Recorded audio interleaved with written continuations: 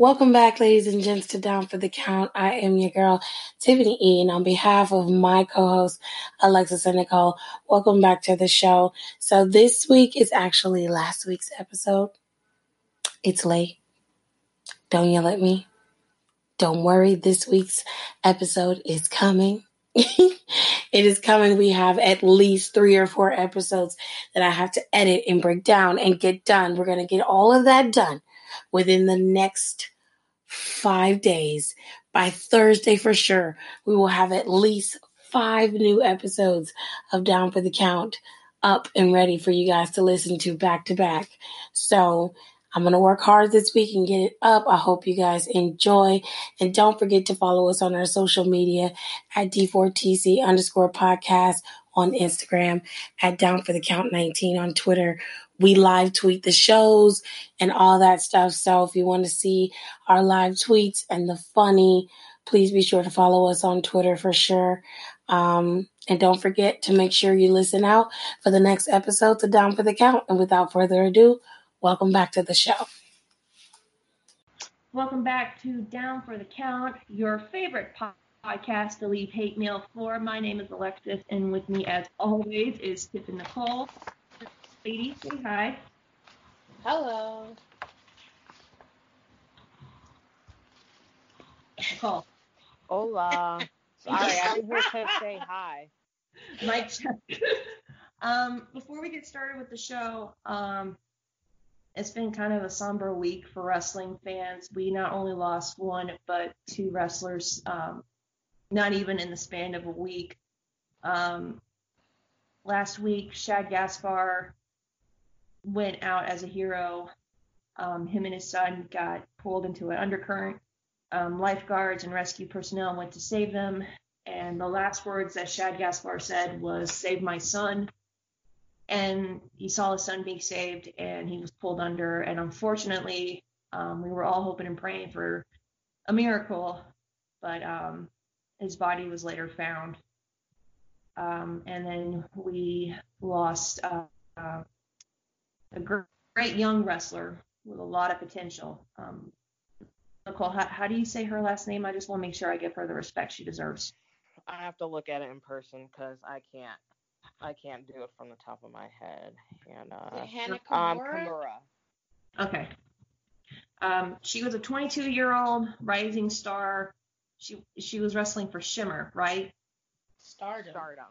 Stardom. She was one-time goddess champ, and she was two-time another weird.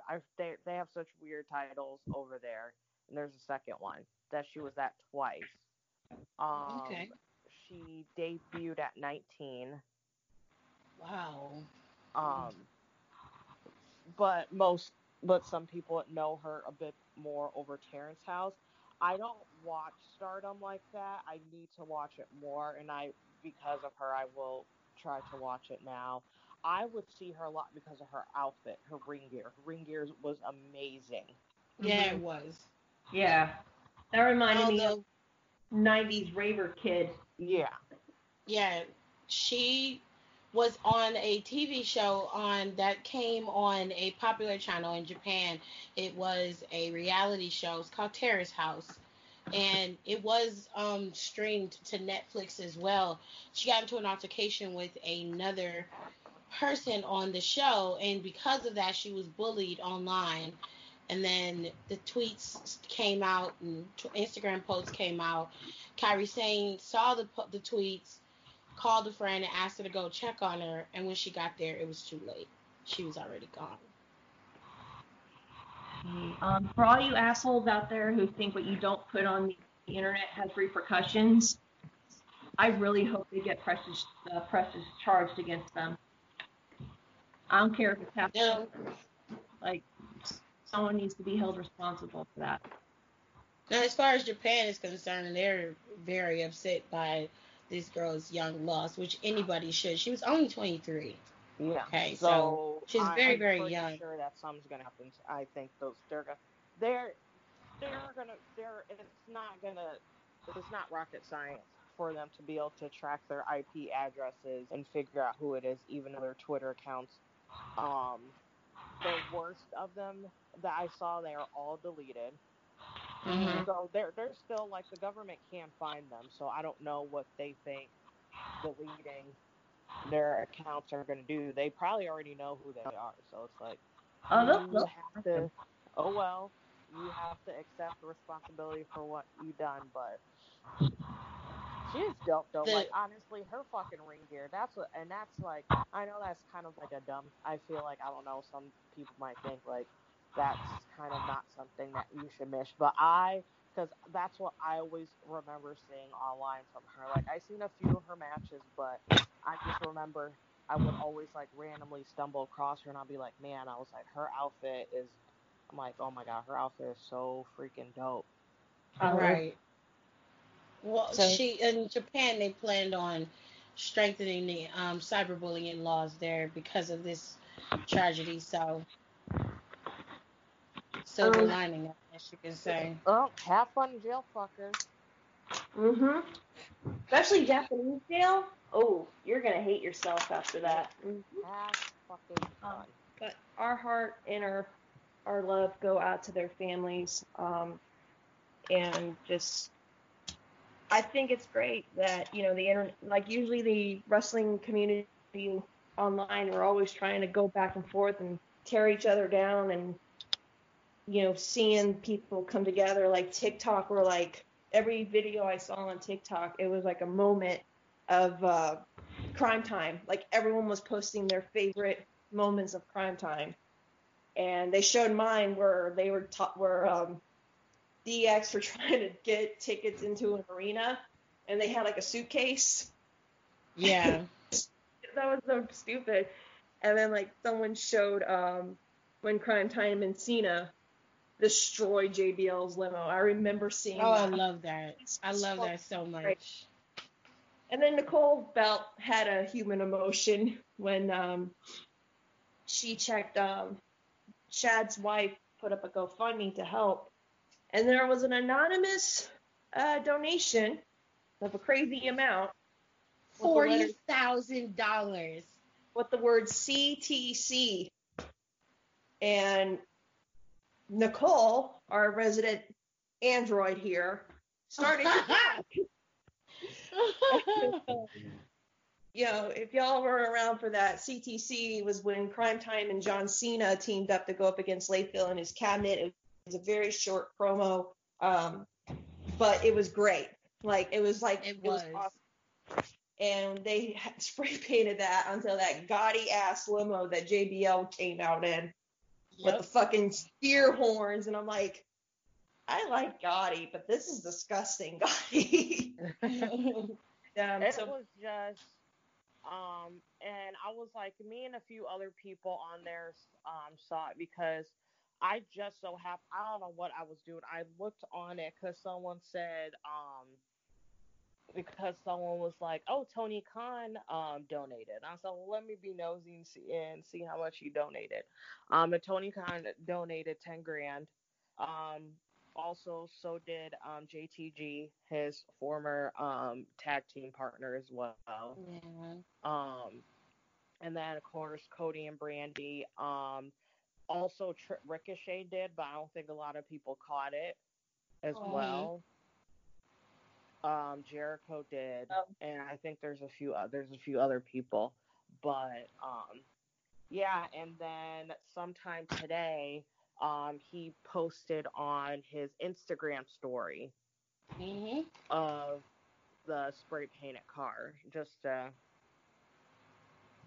basically confirm. But I will not slander John Cena. I said for the rest of the year, I will not slander him for the rest of his career. I love no John longer Cena. Slander John Cena. That just makes me feel good. That's it. And I'm sure over in Japan, wrestlers are coming together for Hannah as well. A lot of the indie wrestlers that we follow here on Instagram. I know Sessions Moth, she like had a complete utter breakdown over it.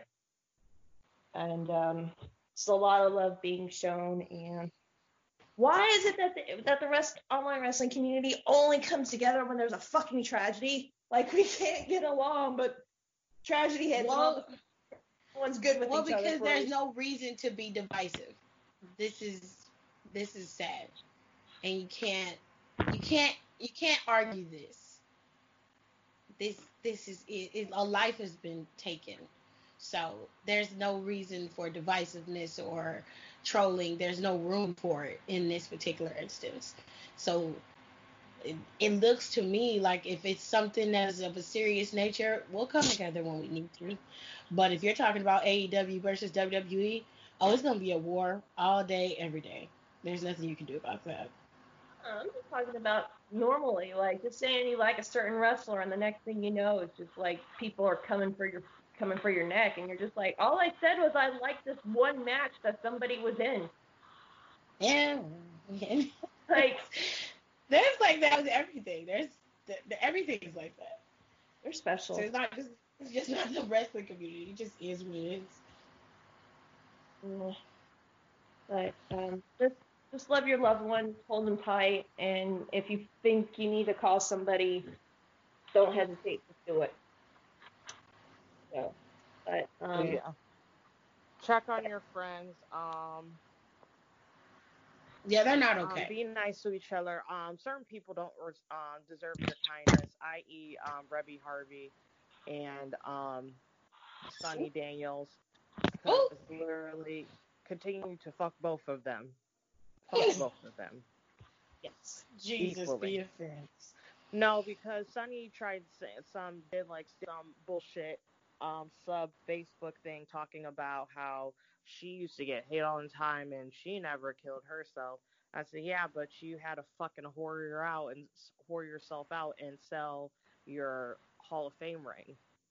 I'm sorry. What? This was after the girl committed this suicide? Was like today. Sunny's a piece of shit, and she knows it. She's got to try anything to be relevant anymore. Yeah. Why are people so narcissistic? That is just so. Because people. And before anyone starts, this is very sex positive podcast. I'm very sex positive. So shout out to like you real OnlyFans people. But Sunny Daniels is only on there because her fucking pussy is so dried up. No one else would normally want it. So she's trying to get all these incels who still don't leave their basement, who still have warped fantasies that she's still semi-attractive, and tries to fund her lifestyle that way. She said it. Nicole! She said it, not me. I'm in the clear this time. I don't give a fuck. She won't fight me in person. Oh, God! Just do what Impact did and give her a commutative ham. And be like, I'm sorry for the loss. Coochie was dried up, though. Like, why you going? Because she's been fucking railed by every single dude in any wrestling locker room. I don't have time for either one of y'all. Y'all ain't shit. Oh my God. This was bad, Sunny. We would be all for it, but this is dried up, used goods, had to pawn her Hall of Fame ring twice. How much do you think she got for that Hall of Fame ring? How you pawned it twice? You took it out and then sold it again? Yeah. Because she was that broke from Chris Candido, bless his soul, he's been dead for almost 20 years, and she's still writing his fucking name. All right.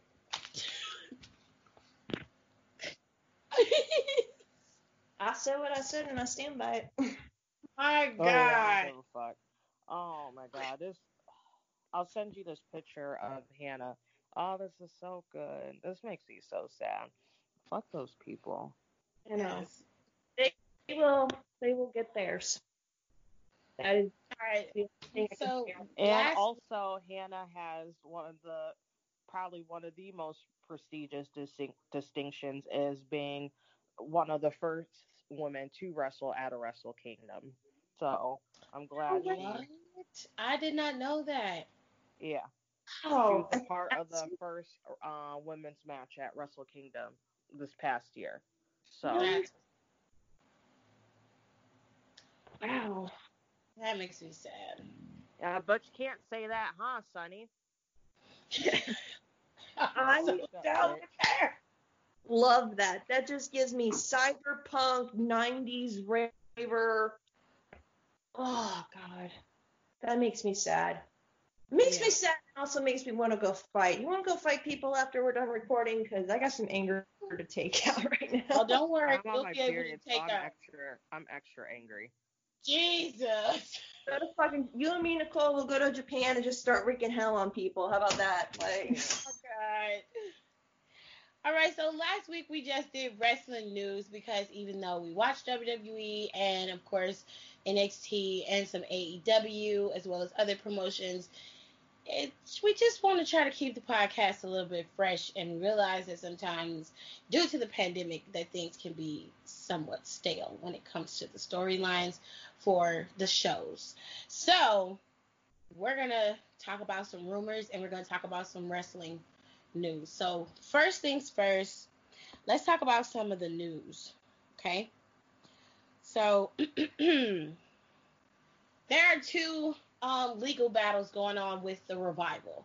The Revival, of course, left WWE sometime this year. They were finally let out of their contract. I believe it was last year they were let out, or early this year they were let out of their contract. they right before the major layoffs happened this year. Okay. So they were let out of their contracts earlier this year, well, a couple months ago, if that's the case. They were let out of their contracts, and they've been, living their best life since. Now, of course, they cannot use the name The Revival on the indie circuit because WWE owns it. The WWE owns the Revival's name at this point. So anything they want to do under that moniker, they can't. WWE's going to block them every way they can. So they decided to change their name to the Revolt.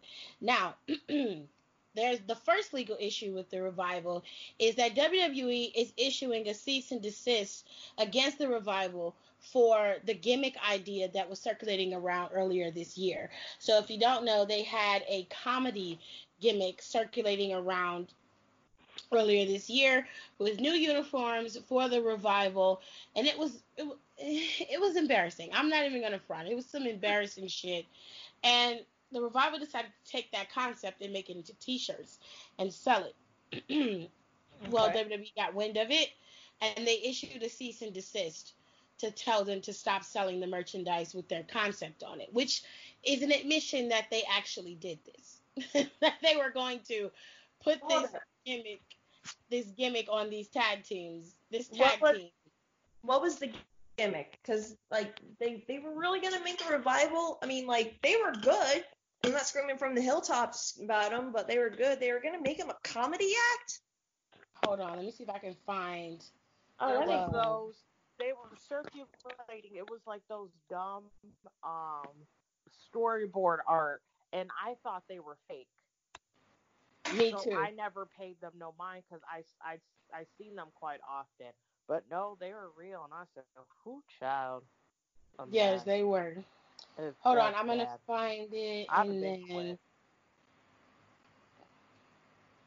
You're not about to have me out here looking like fucking Boo Boo the Fool. Okay, here we go. I mean, you can do good comedy wrestling even if you're a serious team, but the Revival's not a comedy gimmick though. Well, I like the Revival when they were, with the Usos and the Usos was pranking them. I thought that was funny. That didn't diminish them. It was just funny. You know what I'm saying? They can stay the Revival, the hard-hitting, traditional tag team and still do comedy shit. They didn't have to attempt to embarrass them like this. So if you go in the group chat, you can look and see the concepts that they were trying to get them to wear for this particular comedy act. It looked like some Flavor Flav shit, but Are you serious? Yep. This is some Spirit Squad bullshit. Now, this was, at first they were saying, WWE wasn't saying anything against it or for it. And because I'm like, okay, this doesn't sound right. Like, that can't be real.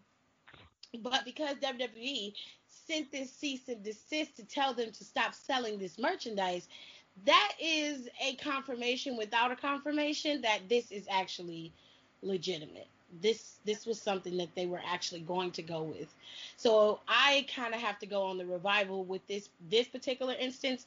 I wouldn't have wore this shit either. It's embarrassing. Okay.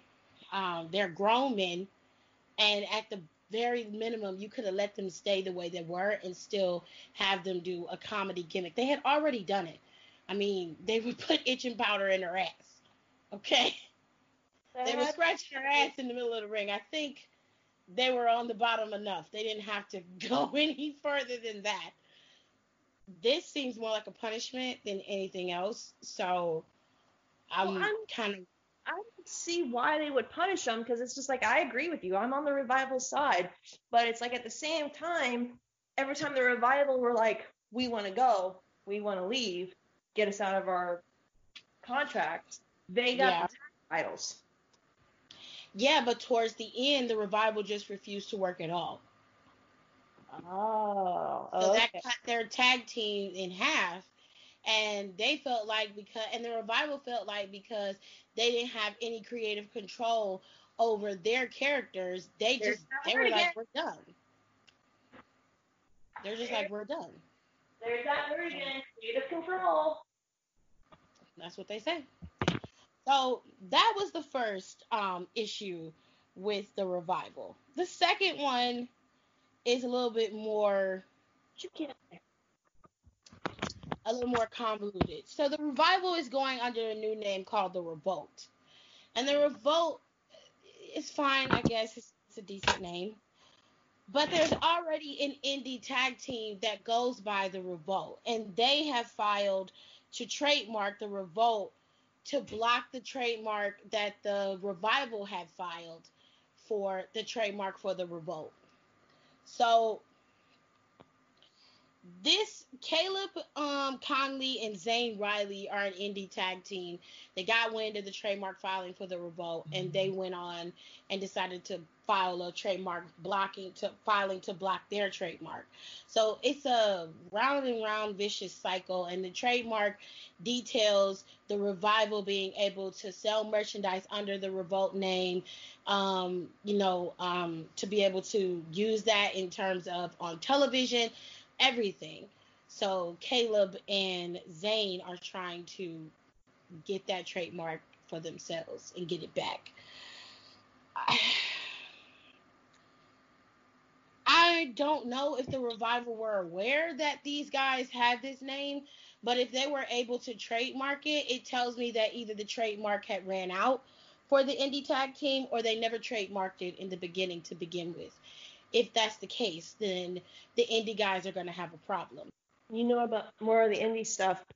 Because even on Twitter, some indie people are verified. Is there trademarks in the indie wrestling world? Yes, you can, and so I'll clear up a little bit things. So they did have a trademark on it. I just don't think they weren't knowledgeable enough in trademark, so it wasn't like the proper, like, for entertainment value, blah, blase. They just had like a general, and because his muscles look like they could breastfeed her. Jesus. But at the same time, so guys, if you want to know how jacked women like, think Brian Cage, do Brian Cage. Don't be like Scott Steiner, because Scott Steiner disgusts the hell out of me. Like, ugh. But whereas like muscles on muscles, Brian Cage is just a big dude, and I would climb him like a fucking tree if I ever got the chance. My God. You're so fucking hot. I have very weird spectrum of men. I can't help it. Like after that, and then after. And I will admit, the match went longer, but MJF and Jungle Boy are really good. One of my friends said something last night, and it made a lot of sense. They said Cody Rhodes, as good as he is on the mic, Cody can only give you a 3-star match. Yeah, that's why I say he's a very mid wrestler. That dragged out, because everyone was hyped, because we're like, okay, Brian Cage is the number one contender or he gets a shot at Ma.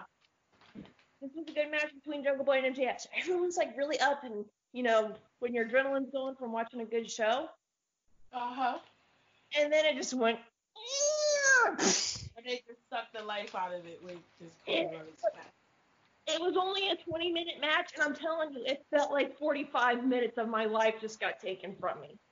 So, wait, so you had two middle-of-the-road wrestlers wrestling each other? Yes. And okay.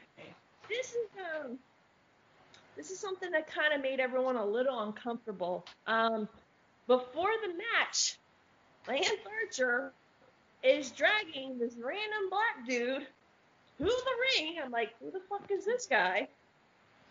And picks up this guy and choke slams him. And I'm like, how many times has he done this? Twice, apparently.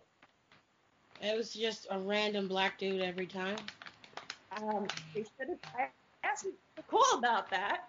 I'm like, this is very uncomfortable. I don't like this. It's like, no. And one of my friends on the Zoom said that he did this in Japan. I'm like, to a random black dude. Well, apparently there's this, again, I don't know much about New Japan or wrestling or Japanese wrestling promotions, so please don't shoot me. I'm just going to be the first one to say it. Apparently there's this group called the Young Lions. Does that make sense to Nicole? You ever heard of these guys? That sounds very familiar. That apparently what he would do is go and, like, after the Young Lions have a match, like, every time, apparently, he'd go chokeslam the Lions guy after they won. I'm like, that sounds like got like it very boring very quickly.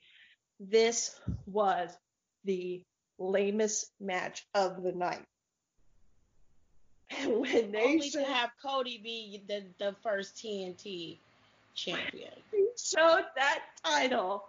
Me and my friend looked at each other and I'm like, are they real?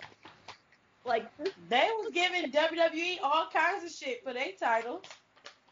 I'm like, especially that 24/7 championship. Okay, the 24/7 we get it, but I'm like, this is supposed to be a title that gets taken seriously. EC motherfucking W had better looking titles than AEW. Well, in their defense, they couldn't get the title finished due to COVID-19. Like, they should have, like, somebody needed to go, this is not a good idea. This is undone. You could see the fucking fingerprints on it by the time Cody held it up. Everybody, like, if there was a fucking murder that took place, like, later on that night, everybody's fingerprints were on that thing. It was just like it was dull. I mean, it's still gonna have TNT on the front of it, right? It's still gonna have those letters on. All it is just getting gold plated on top of it. It's not like, it's still fucking ugly. It's still ugly. It's hell. It just looks slightly less like shit. But Lance Archer, he does nothing for me. I really want someone to, like, shave his head, because the whole time we were like, this, like, that extent, like his little braid thing, whatever. One of the people on Zoom were like, oh, you know, it's a look he had over in Japan. I'm like, his look is stupid. I mean, like I'm not Penelope Ford, but, like, shit, dude, you look like an idiot. Like, nothing about you screams threatening. If anything, you just remind me of a dude at a Five Finger Death Punch concert. And it's just... After they had that, they had Penelope Ford versus Chris Statlander. They're trying to build this storyline that, like, Kip is using Penelope. And I'm like, oh, don't do this right now. Like, they just got engaged. Come on. I think they're fine now. Yeah, I know, but still. That was actually a really good match. Chris won. Of course, Sheeta beat Nyla. They beat the shit out of each other, and I was just like, oh, fuck, because it was like, no disqualification, falls count anywhere. And, like, Sheeta beat the shit out of Nyla. And poor Nyla's tights, they were so pretty, but by the time they were done, they were all ripped to shreds. I was like, oh, man, I like those. Brody Lee and Mox bored the shit out of me. Again. Because I was like, okay. It's like, It was boring. Was it DQ? No DQ? I didn't think it was. It was a no DQ, and it was no DQ, and it was something else. Like, it was just weird. Like, it had Was it like Falls two Count Anywhere? stipulations. No, it was not a Falls Count Anywhere. Okay. But It like was a no DQ and a no something, or I think it was a no count out. yeah, like Count out. so they basically had the same type of match back to back, which you really can't do. They had, and the whole time it was just like, oh my God, this is horrible. And then they did a stunt where it looked like, I'm not calling it that, when Mox tried a dirty deed on the fucking walkway, gives On out. the paradigm shift. I'm not calling it that. I like Paradigm Shift better than Dirty Deeds, so. I like Dirty Deeds. I like it. Did a stunt where they went through the alleyway thing. First thing that came to mind was fucking Bam Bam Bigelow and Taz doing that new stuff. Sorry about that, y'all. Mox didn't bleed. Brody Lee bled. Like when the match won, I was just like, finally! And they're like, oh, you're happy Mox is contained? I said, no, I'm happy this match is finally.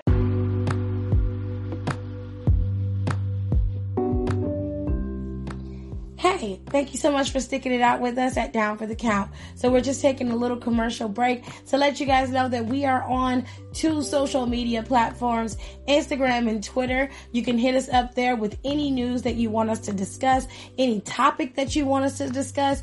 We got you. Just send it to us. We are all for the people. Well, sometimes. Anyway, so make sure you guys stick with us at Down for the Count, and we're going to continue on with our show.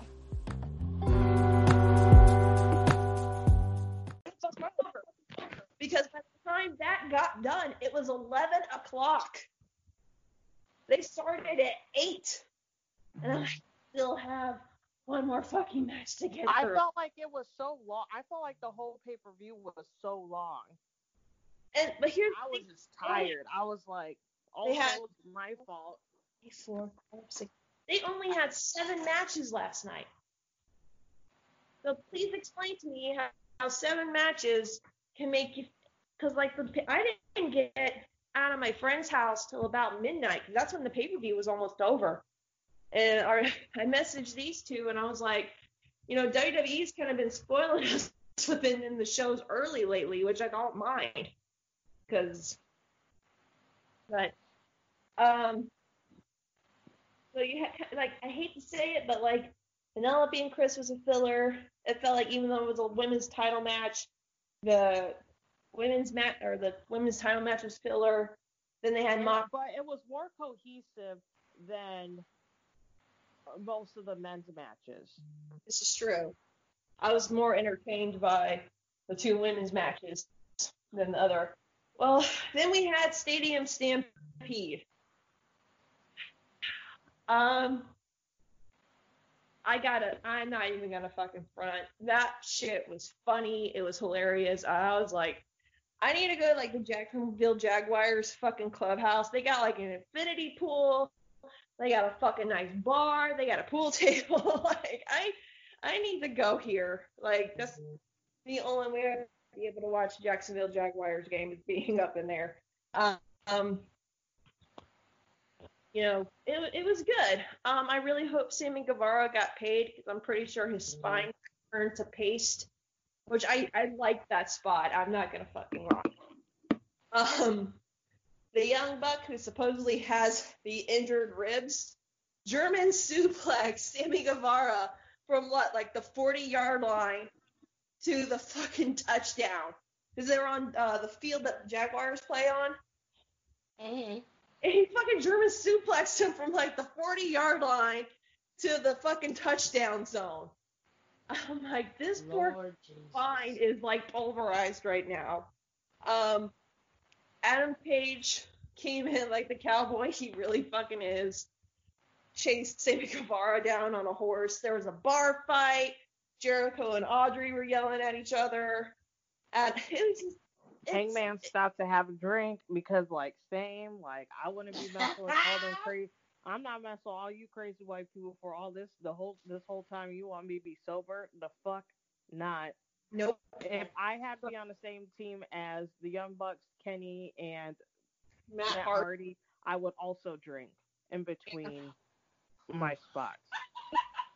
Here's the funny thing. It was kind of set up I'm like being 100% honest. because at one point Hager and Paige drinking in the bar. That got the biggest pop from like all me and my friends. Is just like, Hangman found the bar. He's good.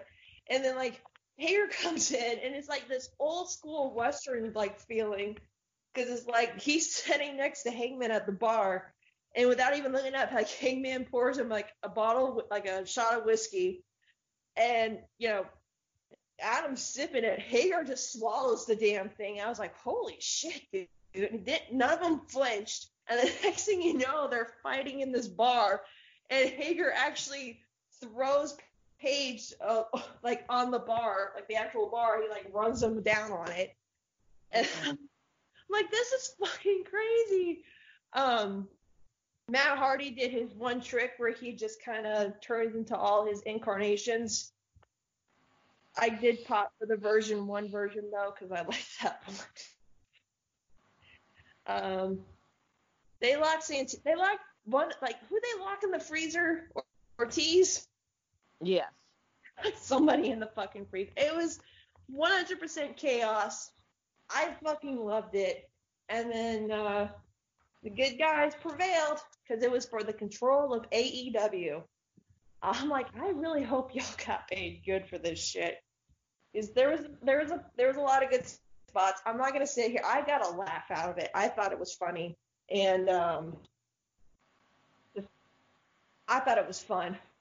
But honestly, the only matches I really, if you want to, like, for some reason go back and watch it, Battle Royal, MJF and Jungle Boy, Sheeta and Nyla, Penelope and Chris, and Stadium Stampede. Like, that should be the only reason you watch this. And that's like half the show right there. But yeah, it was good. Honestly, why is Cowboy Bebop on here? Honestly, AEW, like, yeah, clean up some of your pay-per-views. Yeah, you gotta streamline it.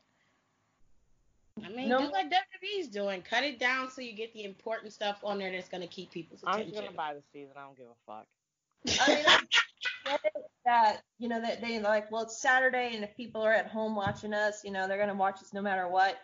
But like, at the same time, because people are like, well, it's a Sunday. Yeah, I appreciate WWE pay-per-views being shorter on a Sunday, especially when, like, some people have to get up, like, super ass early the next day and go to work. I appreciate that, too.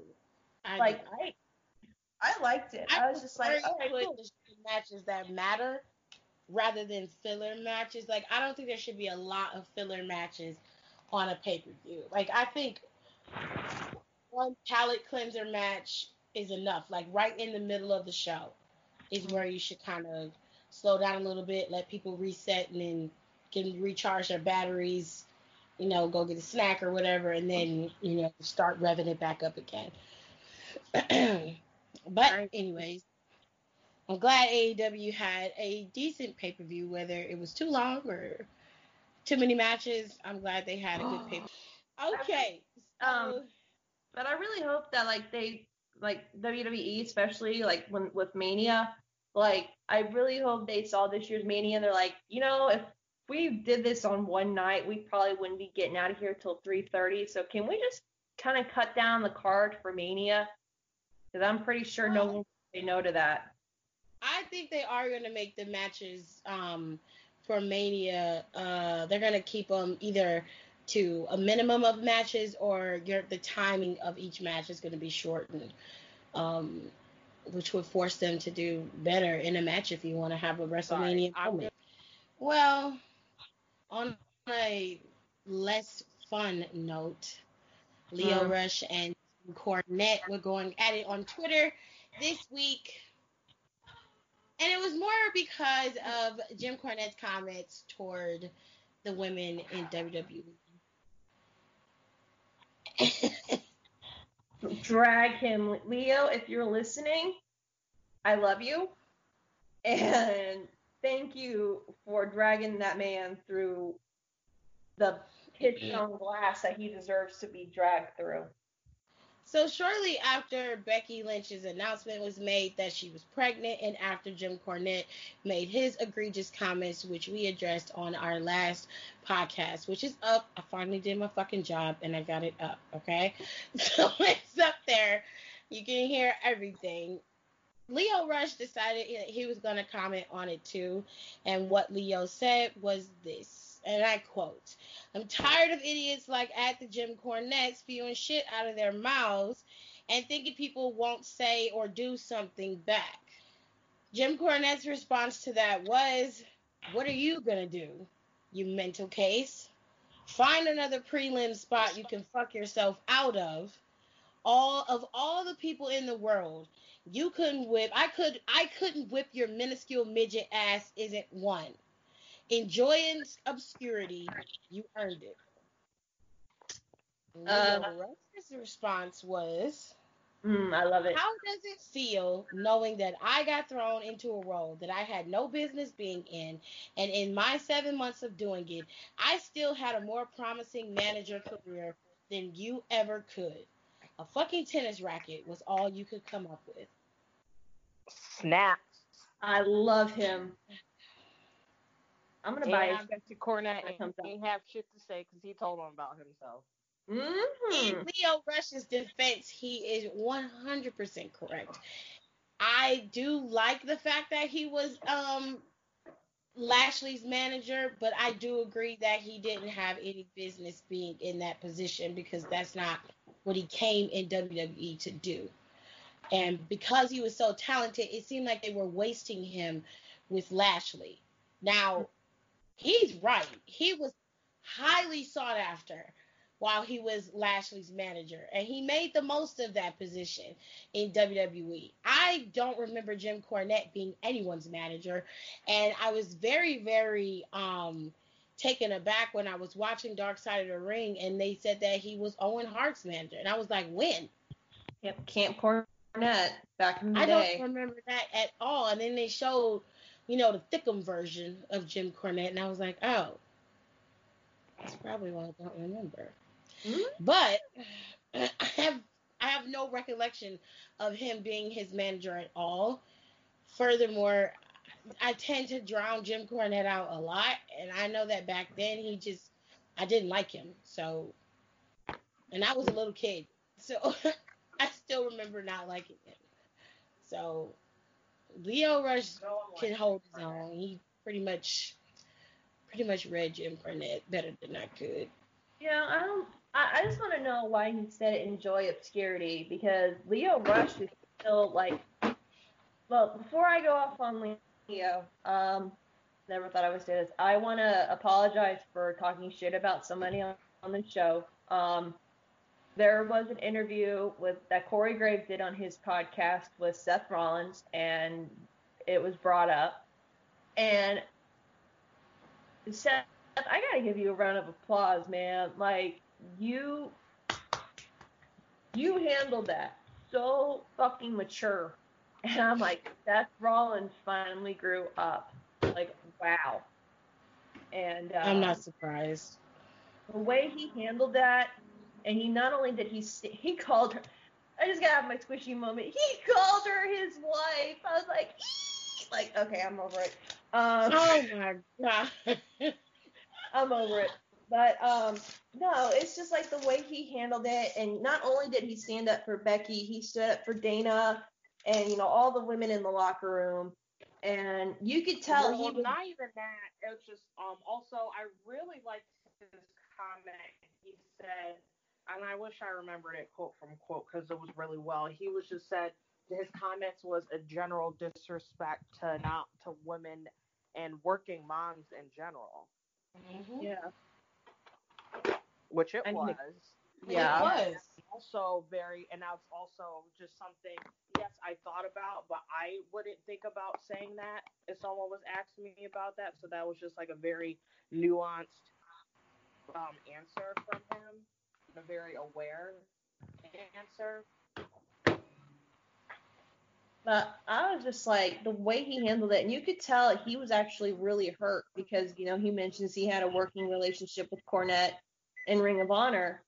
And he was angry, and I'm like, but the way he handled himself, because he knew that, knowing Cornette, that if Seth lost his fucking mind and like really told Cornette about himself, Cornette that would just give him more ammo to come out and be like, Seth Rollins is just a piece of shit and he's pussy whipped and blah, all that horrible fucking shit he says. He probably still gonna say that.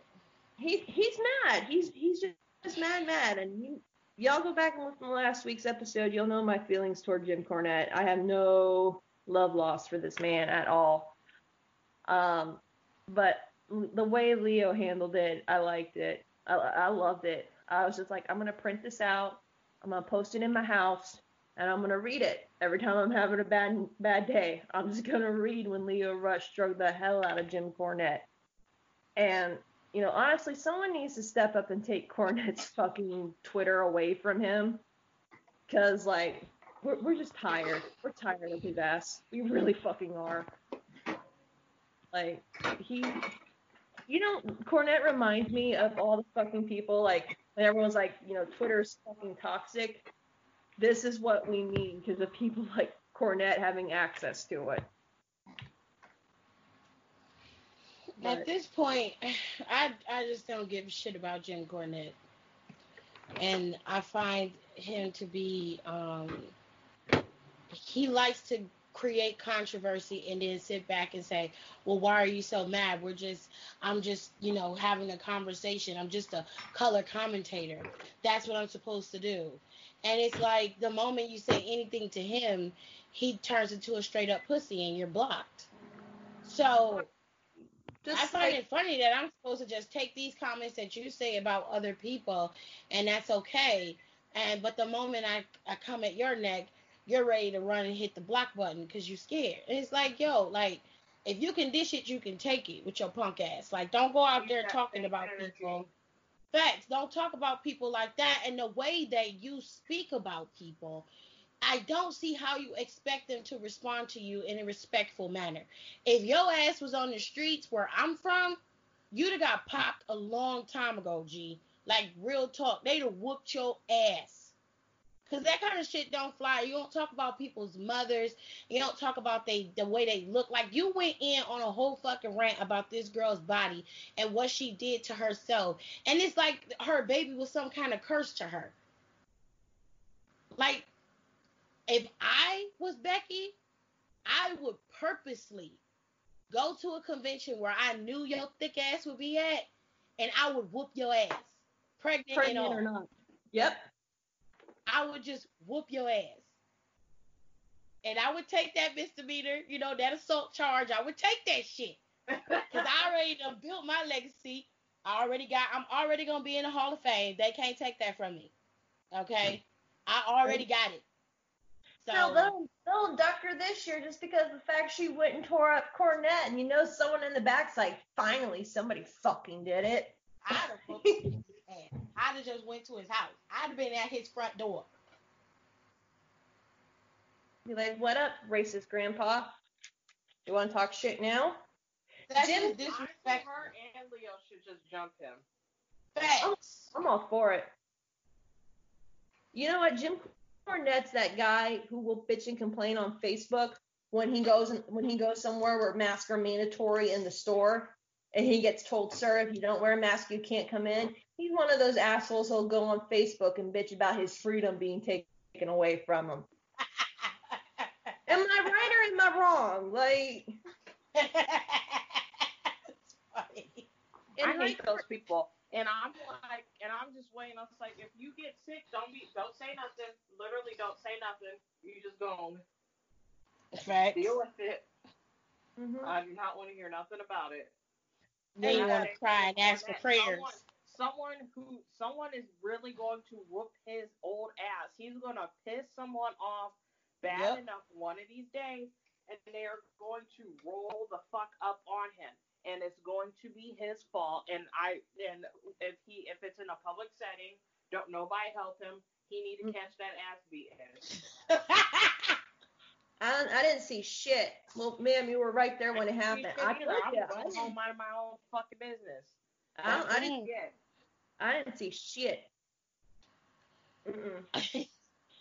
So I just also want to say hi to Jim because word gets back to him about any podcast that talks shit about him. So hi, Cornette, and if I could steal one of your lines, thank you, fuck you, bye. Oh, please. Tired ass old man. Sick of you. I think it's just funny. And then it's the last thing I'll say on Cornette. But it's just like, Cornette's one of those guys, if you ever listen to his show, I listen to like snippets of it on like YouTube where other people upload it, so I don't give him the views or the satisfaction. And he's always like one of those guys who are like, oh, I'll roll up. All right, Jim, fucking roll up. I told him last week I'll go to jail. I'll take my mug shot with a smile. Let's go. Lord have mercy. No, Alexis, we ain't getting arrested over Jim Cornette of all people. I'll fucking do it. I'll have a smile on my face. I'm not afraid of jail. We don't have to do that. Fuck him. He can bear the whole for himself. Anywhoosies. So, on Jim Ross's podcast, he was talking about Chris Jericho and WrestleMania 2000. There was a fatal 4-way for the main event in that WrestleMania, and Jericho was supposed to be in that match, but he was replaced with Mick Foley because he was too short. According to Vince McMahon, he was too short. Now, I didn't look up this match, but I'm going to, because I don't remember it. Okay, I vaguely remember it. I don't remember everything. Was that the WrestleMania 2000 fatal 4-way? Yeah, because it was Big Show. Because it was like a McMahon in every corner. It was Big Show, The Rock, Triple H. So it was The Rock versus Triple H versus Mick Foley versus Big Show. The Rock had Vince. Triple H had his wife.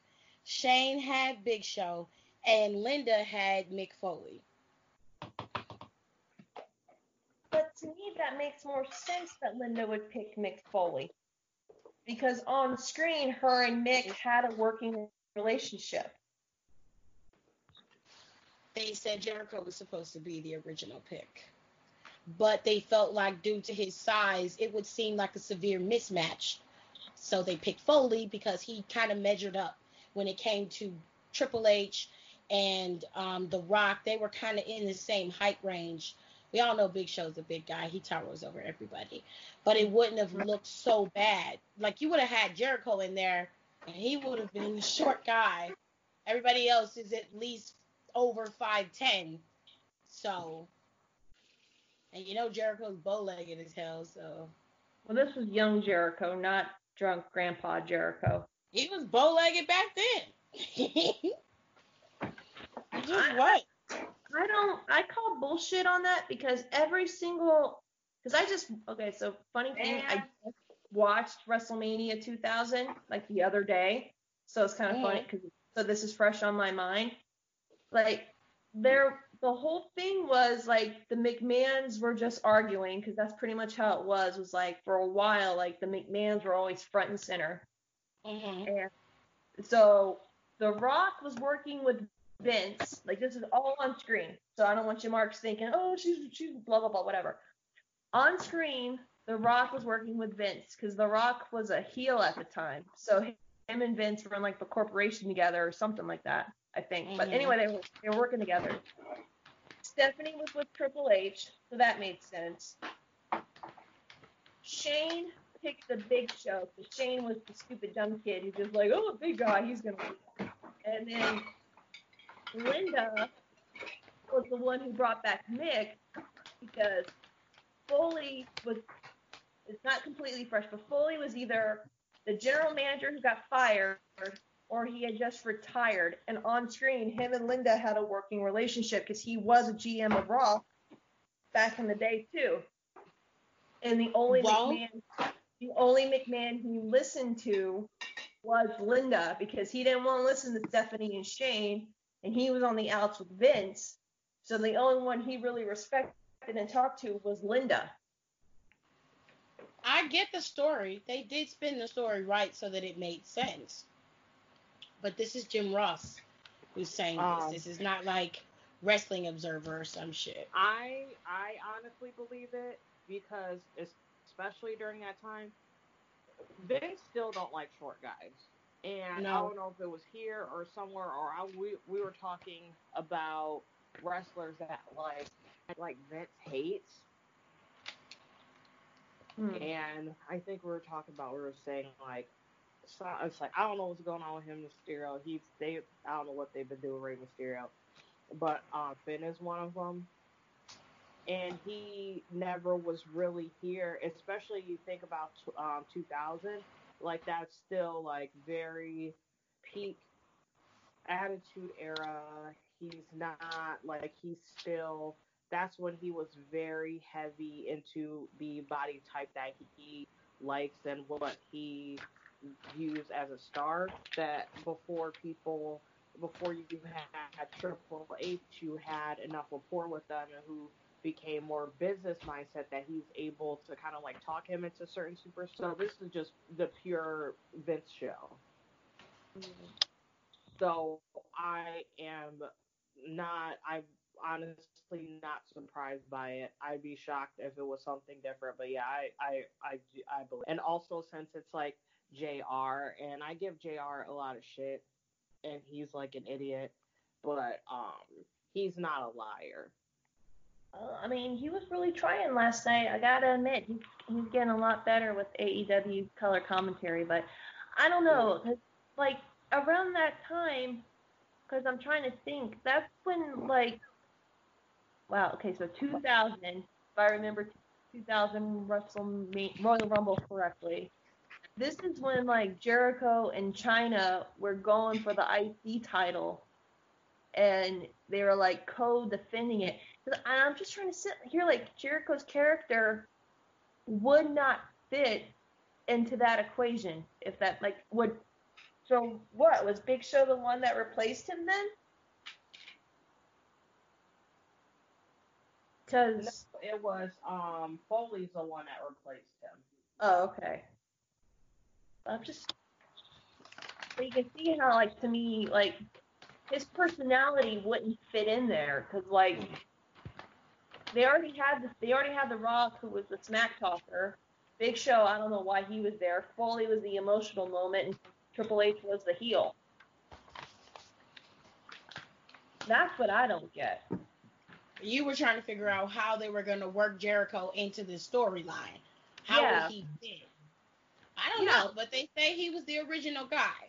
And then Vince changed his mind, which to me seemed like a decent idea, because from reading the story, Foley got eliminated in this match pretty early. He was taken out pretty early. And then in the end, you know, Vince turned on The Rock, and The Rock ended up hitting the rock bottom on everybody and then giving the people's elbow to Stephanie. I love that part. Oh, She took a rock bottom and the people's elbow. You didn't see Shane doing that. That was all Steph. Yeah. Like they used to really make Steph work for them checks. Oh yeah. Like we give Steph a lot of shit, but I will say this. I don't remember who said it, but somebody said it like when we were talking with our friends.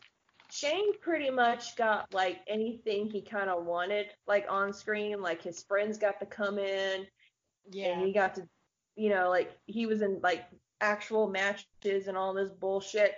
Meanwhile, Stephanie's over here. She's getting drugged up by Triple H. She's getting body slammed by people every other week. She's getting the people's elbow. She's taking like actual big hits. She's getting involved in storylines. She's not an actual wrestler, but she's getting involved with storylines. Like, you really hated her. Mm-hmm. And it's kind of like funny because Shane was trying to do what Stephanie did when he did his little heel thing. I'm like, Shane, you can't do something that your sister already did like 20 times better than you already. because like Shane annoyed you, but Stephanie, you flat out fucking hated that bitch, and you could not wait for her to get her comeuppance. Shane McMahon don't have I would say Stephanie is the true definition of like, she knows how to be a bitch when it's time to be a bitch. And she knows how to exert her power. I like Stephanie as a heel a lot. I'm like, if you want to look to somebody as to who you should frame yourself after, if you're trying to be somebody who is like a powerful woman in terms of how she wields that power, and you want to be a heel in that regard, she's a good example of how to do that. And I was like, of all the heel managers and heel GMs that we've had, she's one of the best, because she has no fear. Like, she steps in front of a man that's like twice her size, and she's ready to roll. Like, she'll slap the shit out you, straight up. And I'm like, you know what? I can ride with that. I hate you, but you cool. You know, you fun to watch. You know what I'm saying? And I like her as a face character because she's not completely baby face. Like, Stephanie's a good anti-hero when it's time for her to be a face character. So right. I've always liked Stephanie. I give her props. I might talk about her sometimes, but I give her props. I always give her flowers. Queen, I always support you, Steph. Nicole appreciates you, Stephanie. Oh, Lord. Oh, okay. So I forgot about... I had not heard that. Yeah. So, there's a rumor about Rhea Ripley. So, Rhea Ripley told Flash Morgan Webster's Wrestling Friends podcast. Now, this is coming from her mouth. That...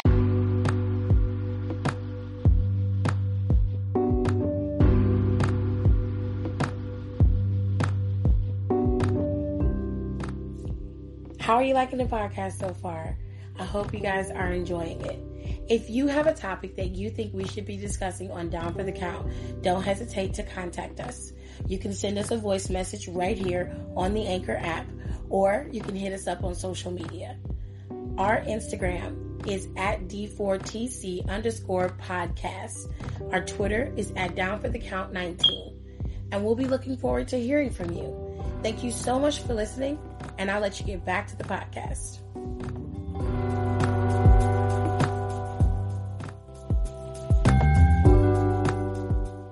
She wasn't originally supposed to win the NXT title from Shayna Baszler. The plan was to bring Ripley in and have her tap out to Baszler in a one-off match.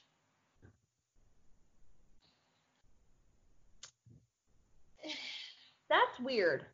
Now, why would you do that? That would kill Ripley before she could even get started.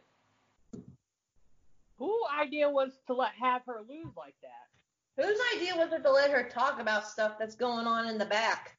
Well, it didn't happen, so I think that they're allowed to speak on it when it didn't happen. I don't know.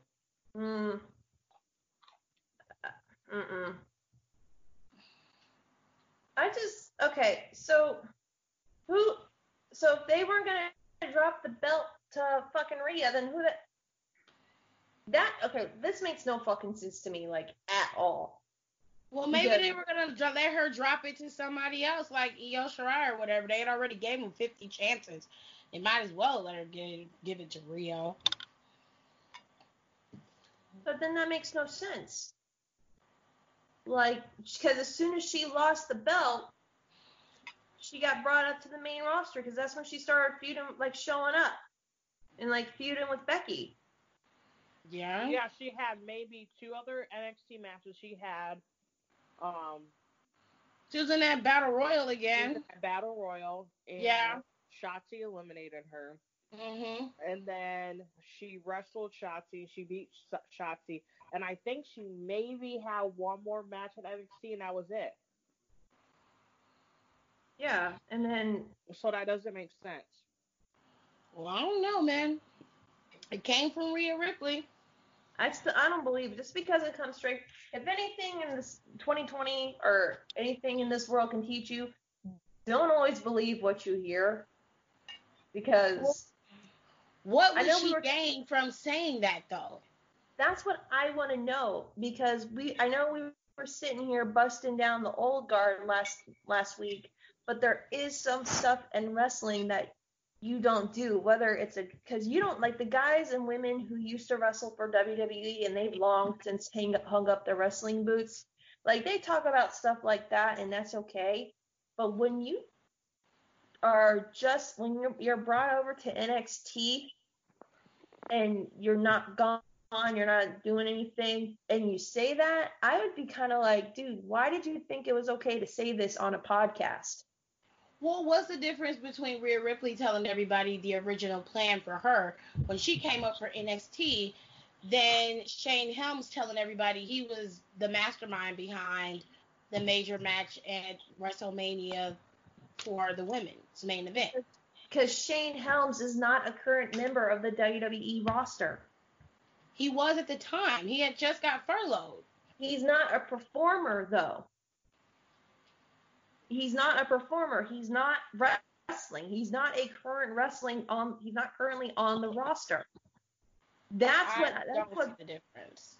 Well, that's where I see the difference. If you're currently on the roster, you shouldn't be saying shit like that, unless you were saying that to get attention, because yeah, we busted down the old guard, but there is still some rules back there that, you know, even the new school people follow, and one of them is not saying what exactly is the problem with her saying this.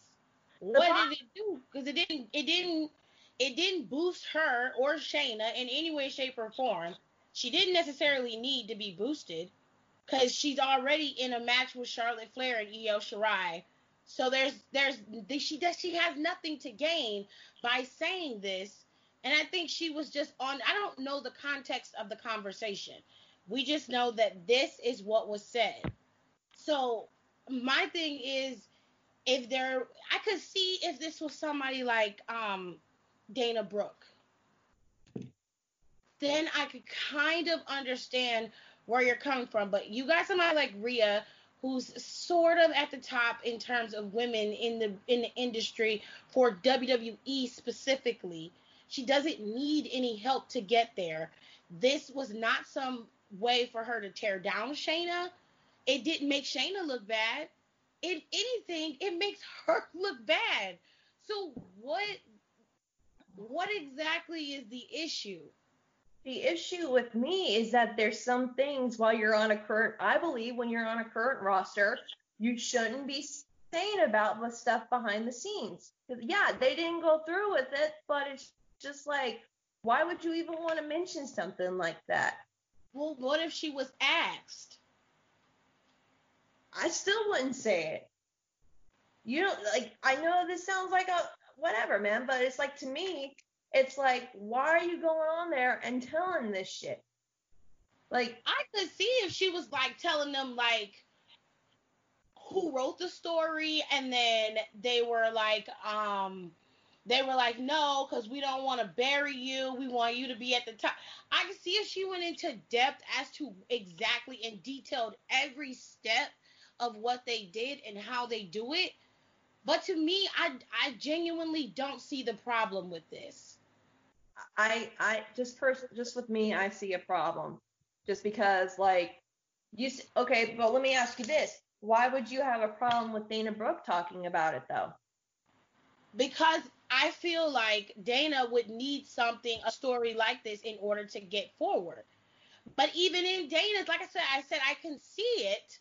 But even in Dana's case, I wouldn't necessarily be like, okay, well, she putting shit out there so that she can push forward. Because in the context of what she said, it doesn't make anybody look great or bad. It doesn't make anybody look good, and it doesn't make anybody look bad. It's just, this was the original storyline for me. And then they changed it. I genuinely don't see a problem with it. Even if it was Dana, I would say, okay, what does Dana have to gain from looking at this story the way that they have it structured? She has nothing to gain either. But I'm saying somebody like Dana putting the story out there like that, she doesn't have the same level of fame as Rhea Ripley does. So of course it would get people to talk about her, but I wouldn't be like, well, she shouldn't be saying this kind of stuff because there's a certain secrecy that should be held. Because I don't see anything wrong with what was said. I don't understand the issue with what was said. I just don't like it that, I mean, okay, to me, it's kind of like getting a spoiler. Okay, like what if like there was this movie that you're really high up for, and then before the movie came out, one of the actors came out and they're like, well, this was supposed to happen, but they changed it at the last minute, and you're just like, why did you tell me this? They've done that before. Well, I don't like it. I think that yes, we all know kayfabe is dead, but I do believe that there needs to be some kind of stuff that especially for people who are like, I know all about wrestling. I'm not claiming to be that, but there needs to be some sort of things that are just like left behind, especially with the writers and stuff. I really think there just needs to still be some kind of mystery of what's going on in the writer's room. And not everything that got squashed needs to come out, because if it didn't go through, it's really none of our damn business.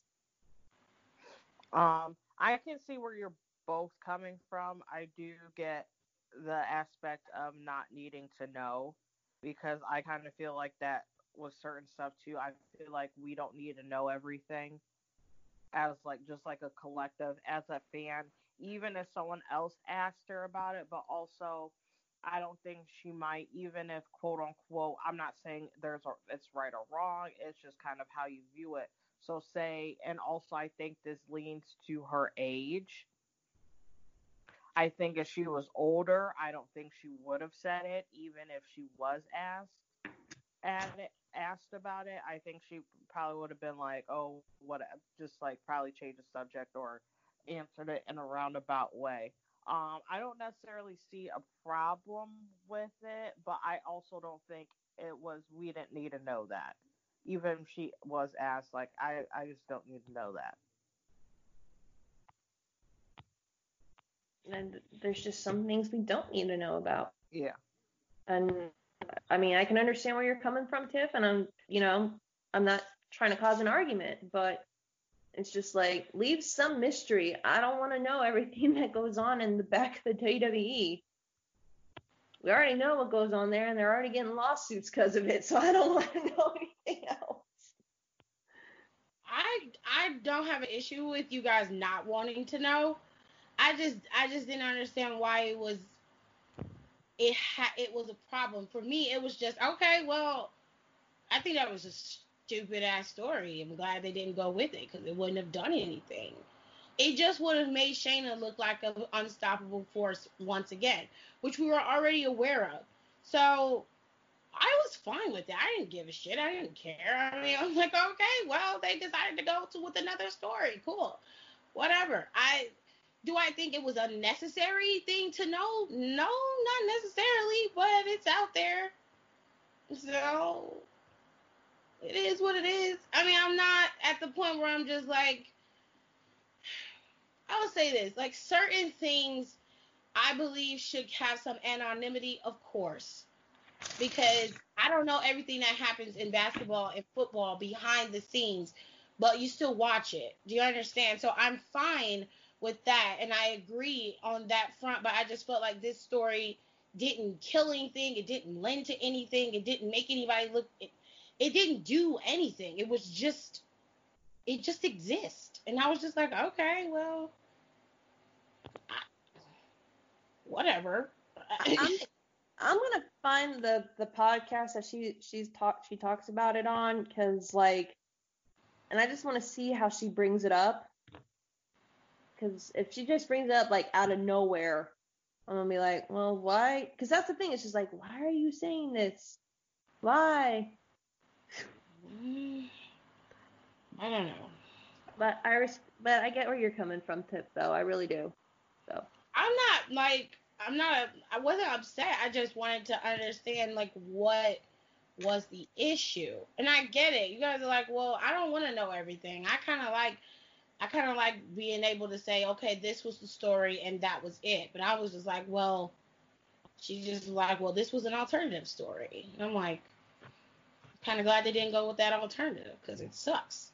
So now we can move on. That's just how I feel. I just didn't genuinely care. So I was like, well, I don't know the context of the conversation or who brought it up.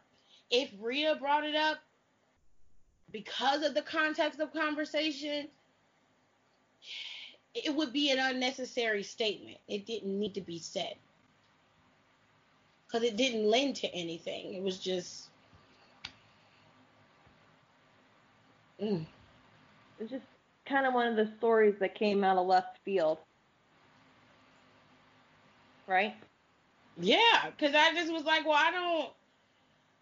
For me, I'm just like, well, okay, well, what exactly were they going to do? How are you going to... I could see where you go from here, but that story in itself doesn't make sense to me.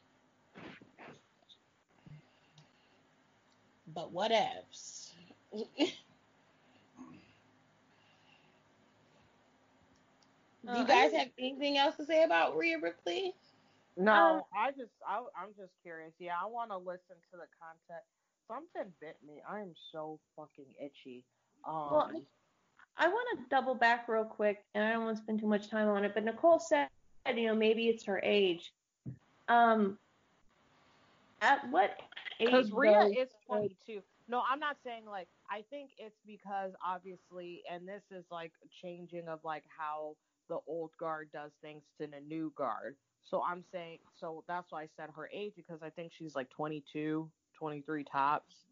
And obviously, if this was like even 5 years ago, 8 years ago, like that would have been like such a taboo because they're just so used to like things had to be a certain way and being really strict. And that's just not how locker room culture is. So I think that's why also she just felt like Comfortable to even give that information in the first place. Yeah. There's a certain level of comfort with speaking to the media, and they don't have as many reservations as the old guard used to have. And they're more free. They don't have... They're not about the they don't want to always... How can I put it? My thing is just like because Rhea's known to be a little controversial when she speaks. She said a certain but I just want to know, like, at one point, if she continues to like kind of be like, I don't want to say nonchalant, but if she just keeps doing this kind of stuff, at one point do we hold her responsible and just not be like, well, it's her age, she's young, she doesn't know better, blah blah blah. Because I really have a feeling that like one day she's gonna say something and really put her foot in her mouth and something will come back and bite her in the ass, like a couple of when those tweets reemerged and she apologized. But I just want to know when are we gonna stop just like, and that's for anybody in the wrestling biz who's young, but when do you think would be when we stop saying, oh, they're young, they don't know any better, but like then they really fuck up and then they're just like, nope, we're done, we can't defend you anymore. Okay, well, let's put this into perspective. If you're 22 and the most training you've had in media literally is promo school, how would you handle a situation like that? If you're not properly trained in how you're supposed to speak with the media and what things you should keep private and how you should do things, because from my understanding, WWE doesn't exactly give you a manual on how you should do this. You're kind of thrown into the fire. So if you think back to when you were that age, I'm not taking up for Rhea because she said some fucked up shit, and there's a certain way you should conduct yourself in public, period. But when you're talking about how can we hold people accountable, at the same time, they need to be trained on how to speak to the media. Podcasts are considered media. So if you're going to go on a podcast and you're not told, hey, look, you need to stick to this. When the celebrities go out there to go promote their movies, they send those goddamn journalists a guideline. This is what I'm going to talk about. These subjects are off limits. If you bring it up, I will not discuss it. And they usually stick to the script. That's not the case with these wrestlers. So you do have to give Rhea Ripley some rope. I'm not saying you have to let her be this little kid who's running around with the scissors, okay? I'm saying if they're not going to give them the proper tools to be able to handle these type of situations, then you're going to have to give them a learning curve to get through it. But shouldn't the WWE do that? I mean, they're a multi-million-dollar company. But also, and it's also a thing that should know better. Also, Flash Morgan Webster is another wrestler. Not only he's another wrestler that's on NXT UK, so it's someone that she knows very well and has worked with often. And I think that's why she kind of felt comfortable to kind of, quote unquote, put her foot in the mouth. That's the same thing when she kind of had like that drama or that scandal before. She was like on Twitch, like she was again like talking with her friends and stuff like that. So she was just kind of like, just popping off on the mouth. And I think she just needs to realize that even if she's talking to her friends on a media outlet, it's still a media outlet. Right. The comfortability, like you're in a comfort zone. We're on our podcast, True Enough, but even we say shit we don't have any business saying. Okay, let's just keep it real. There are some things where sometimes we go a little too far, and we should cut things out, because even though we do have a voice and we're supposed to have an opinion, we do represent a subculture form of media. And there's a certain way that we should conduct ourselves. But we kind of like being freeform, so we keep it that way. For Rhea Ripley, it's different. If you're in a setting where you feel comfortable speaking and you're speaking freely, then sometimes that guard that you would normally have with regular media is dropped, because you feel like, okay, this is my boy, he's gonna be, we're just vibing, and you're just talking and shit just comes out. So I am not saying she deserves a free pass every time she fucks up, but I do think that Alexis is right. WWE needs to train their superstars to understand how to conduct themselves when it comes to press and media forms, whether it be podcasts or regular radio or TV shows. In that regard, they need to understand what is appropriate, what should be said, and what shouldn't. And then, two, I also agree with Nicole. Rhea has to be able to hold her own in any setting. And that is a fault within her that she has to correct. When you see Charlotte Flair, she might go on a podcast like Corey's podcast. Sasha does it too. They don't drop character. They're in character on that podcast, or when they are trying to be themselves, there's only a certain way that certain things they will say. There's only so far that they're going to go. Or even Becky, who literally would be in kayfabe 24/7 period. Right. Mm-hmm. Right. And then, think about it. When she was on WWE Backstage a few months back, and everybody was going at her neck because she was like, we need to take the word woman out of, wrestling. She was still in character when she did that. But what she said was not a direct attack towards WWE or wrestling in period, but that's how it was perceived.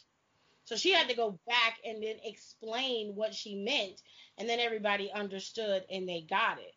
But she was in character, and there was only a certain way she would go. And I'm sure they were like, well, you go on to other media outlets and they want to talk about Seth Rollins. And she's like, no, we're not going to talk about that. We're going to talk about me. And that's where they leave it. So, and that's a learning curve that Rhea has to learn. And it's going to take time. It's not going to happen overnight. But I can understand if she's going out there conducting interviews, telling everybody, hey, this is supposed, like every time she goes, if she's telling you this was supposed to happen with this person, this was supposed to happen with that person, that's different. Then I would be like, okay, chill the fuck out, because everything doesn't need to be spilled. So I get it. I understand where you're coming from. I don't think this instance was that big of a deal. They need to send I don't know if anyone has watched the Scorpion Show. This is YouTube channel, a YouTube show that's been on for like ever and ever and ever. Yeah, I've watched it. You got Kevin Okay. there. He loves So it. in this case, Rhea needs to go to Matthew Knowles School of Media Training. So if people aren't familiar with the Scorpion shows Mikkel and Kevin, and back in their older videos when, and I haven't watched their stuff in a very long time, but Me either. very, very long time. But when celebrities would mess up, Mikkel would be like, I don't even know how, like, they need to go. He's like, Matthew Knowles needs to help these people out. I think it was like Carrie Hill's like, somebody was doing something stupid. And he was just like, and Kevin was like, what the fuck are you talking about? And he was like, no, really think about it. He's like, ain't none of them. He said, Kelly, and he said, whoever else, Michelle, Beyonce. He said, you don't never hear them wilding out. He said, they don't, I said, if they do give interviews, I said, they don't talk shit about people. They keep to themselves. He was like, he said, that's Matthew Knowles School of Media Training. He said, say with Solange. So anytime somebody was messing up, they actually was doing this at one point. He was like, they were officially getting enrolled into Matthew Knowles School of Media Training. Yeah, I don't know, Rhea might need to go for a little bit. I'm pretty sure Matthew could use the money. I mean, I think all wrestlers should have some form of media training. I don't know for sure if WWE does it, but it seems to me like they don't, because she's not the only one who tells what's going on in the back while they're still under WWE contract. Like Carl Anderson did it when they were overseas in Saudi. Leo was doing it while he was still wrestling. They all do it. They all go on Twitter and voice their frustrations and get mad, and they speak about the company, and they do it. Some of them do it in glowing terms. They're pissed off. They're saying what they want to say, like Luke Harper used to do it often. They all do it, but I think that they all need to have some form of training, especially in social media and in media, period, because you can damage your career and I get it. It can make you look like you're not trustworthy. Yeah, especially if you're looking to go to another company.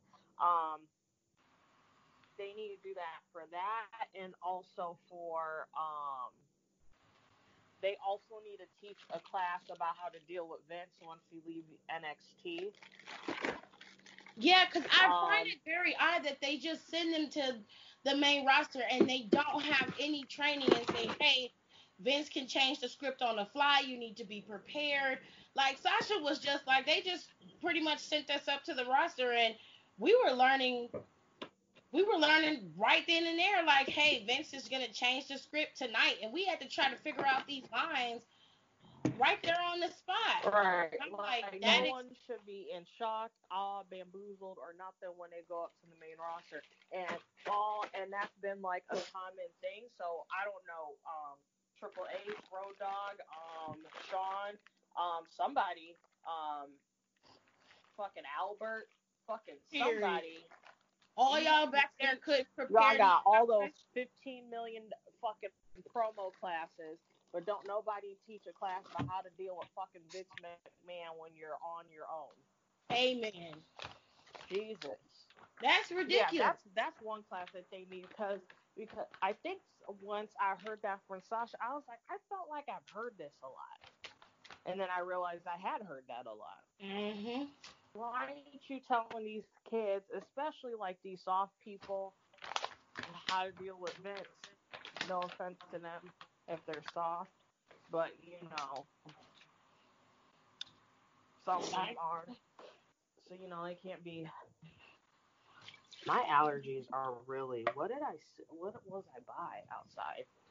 My allergies are not agreeing with me right now. But yeah, they need to teach.